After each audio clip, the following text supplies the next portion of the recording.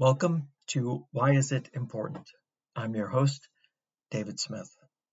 This episode is sponsored by QuickSpace, a SaaS-based interaction and data visualization tool. QuickSpace shows the links between you, your associated organization, and all the related files, messages, notes, events, tasks, and shared workspaces. Individuals can tailor their views to meet their own objectives, workflows, and goals. QuickSpace. See what you want, how you want it.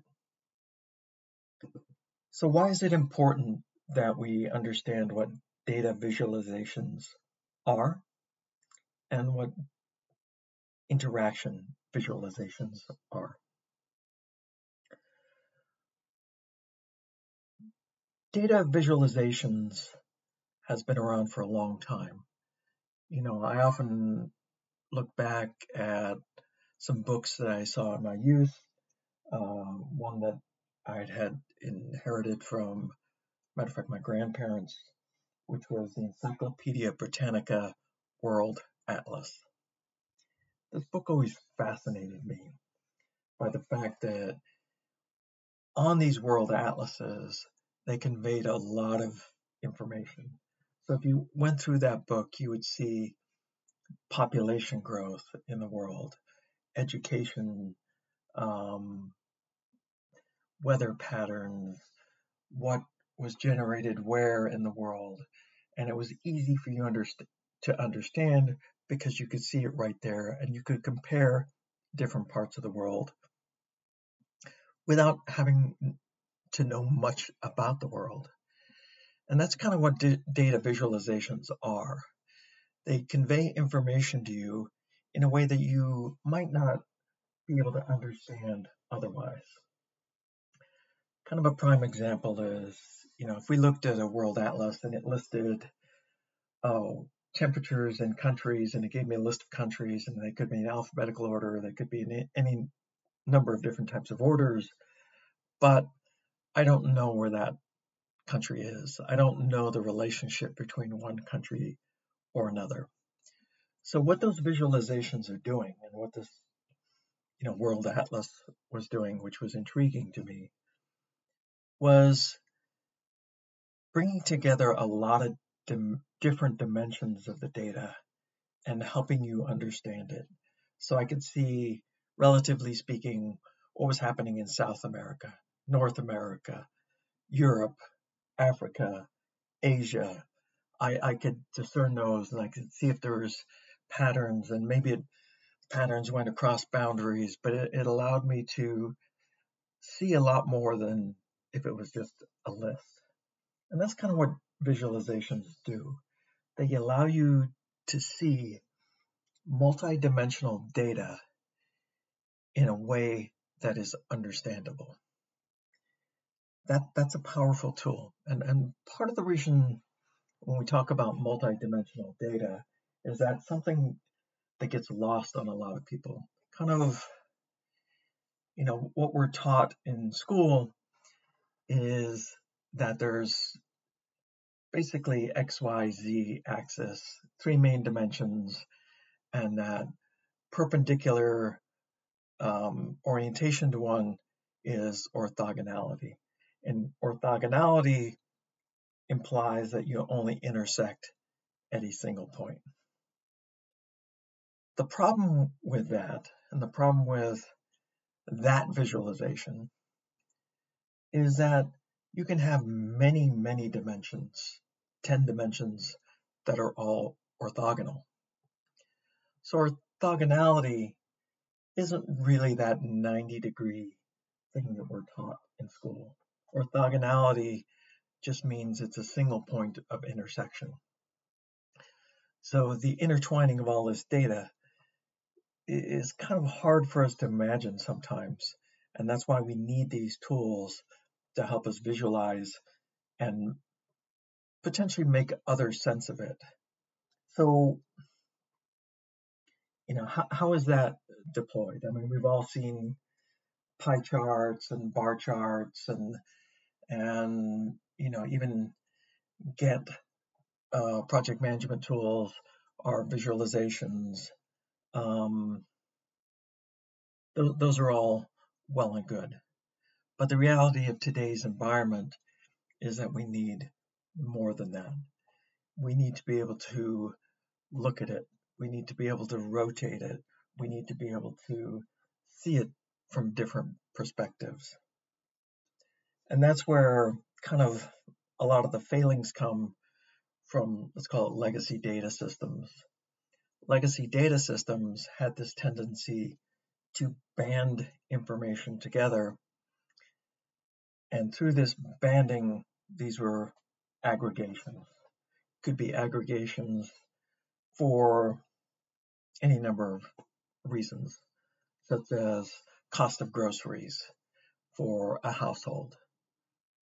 Well, that might be good at a high level, but at a lower level, cost of groceries for a household is not all that informative. Because what is the breakdown of that cost of groceries? And of course, different types of households have different consumption patterns. So as the world fluctuates and markets change and people's desires change, we need to be able to see something more finite than that. So we need to be able to look into that cost of groceries and see, is that vegetables? Is it processed foods? Is it dairy? Is it meat? Is it, junk food? Is it cereals? Is it any number of things? And kind of how were those purchased? Were they purchased in bulk? Were they purchased in small individual sizes? And then why does that become important? And why do we need to see that? Because we can see at that point how people are impacted. For example, let's use Costco as an example. Costco typically exists in affluent areas. So why they exist in affluent areas? Because those people can afford to buy in bulk. And a lot of times you'll find other store owners buying in bulk to sell to people who potentially can't afford to buy in bulk at a marked up price. So when people are buying in smaller quantities, it could be because they don't have the financial resources, or there's other impediments to them. Could be transportation, could be any number of things. So what we need to achieve in visualizations is see what exactly is happening and then try to figure out why.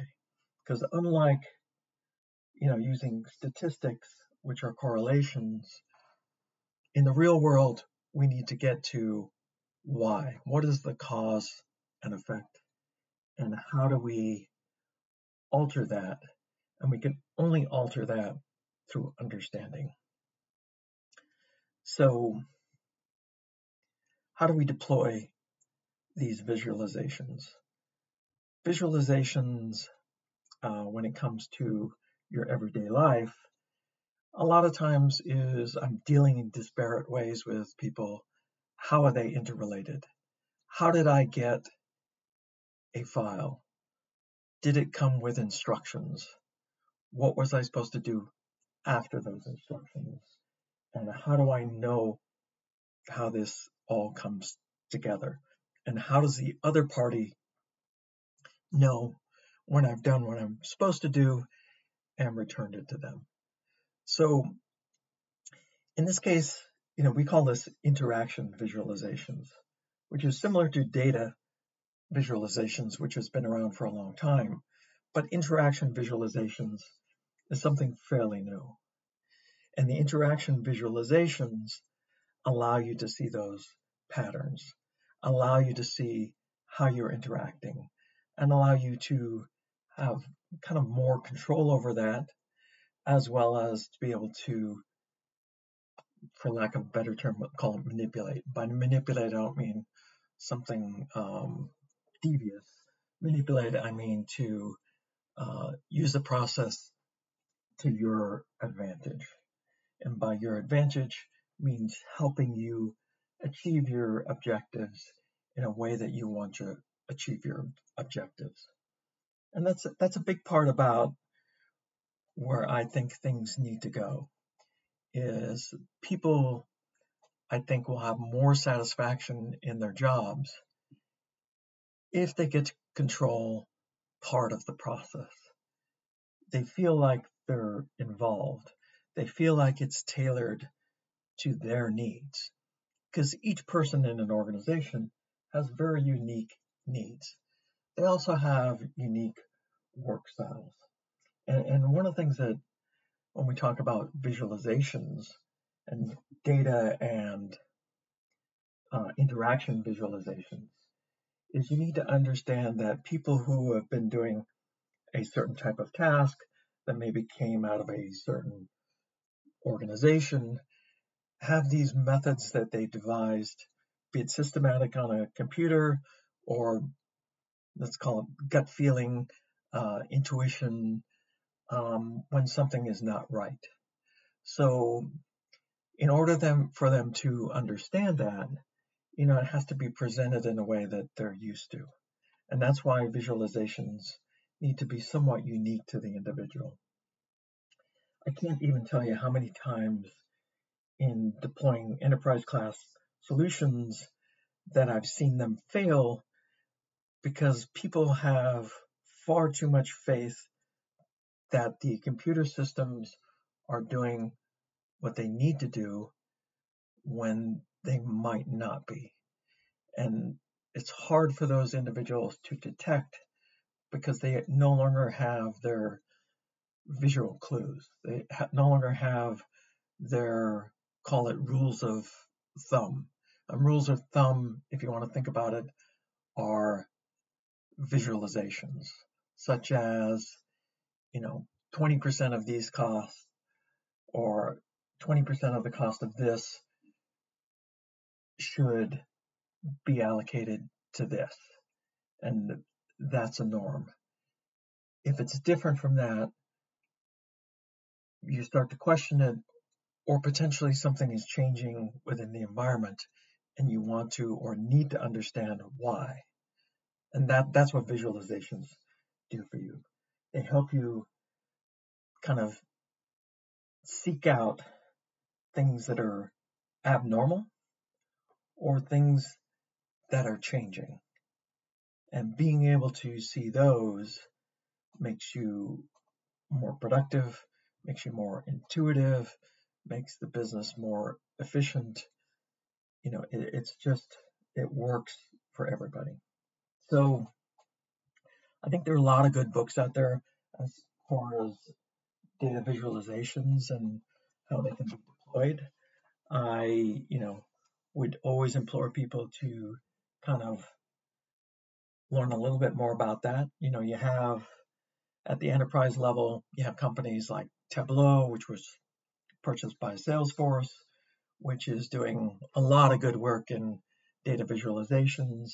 You have Microsoft's business intelligence software, which also does some great things. But what they don't do is give you the whole picture of the interactions and data visualization. And as far as we know to date, a company called QuickSpace, which is also the sponsor of this talk, is the only one doing that currently.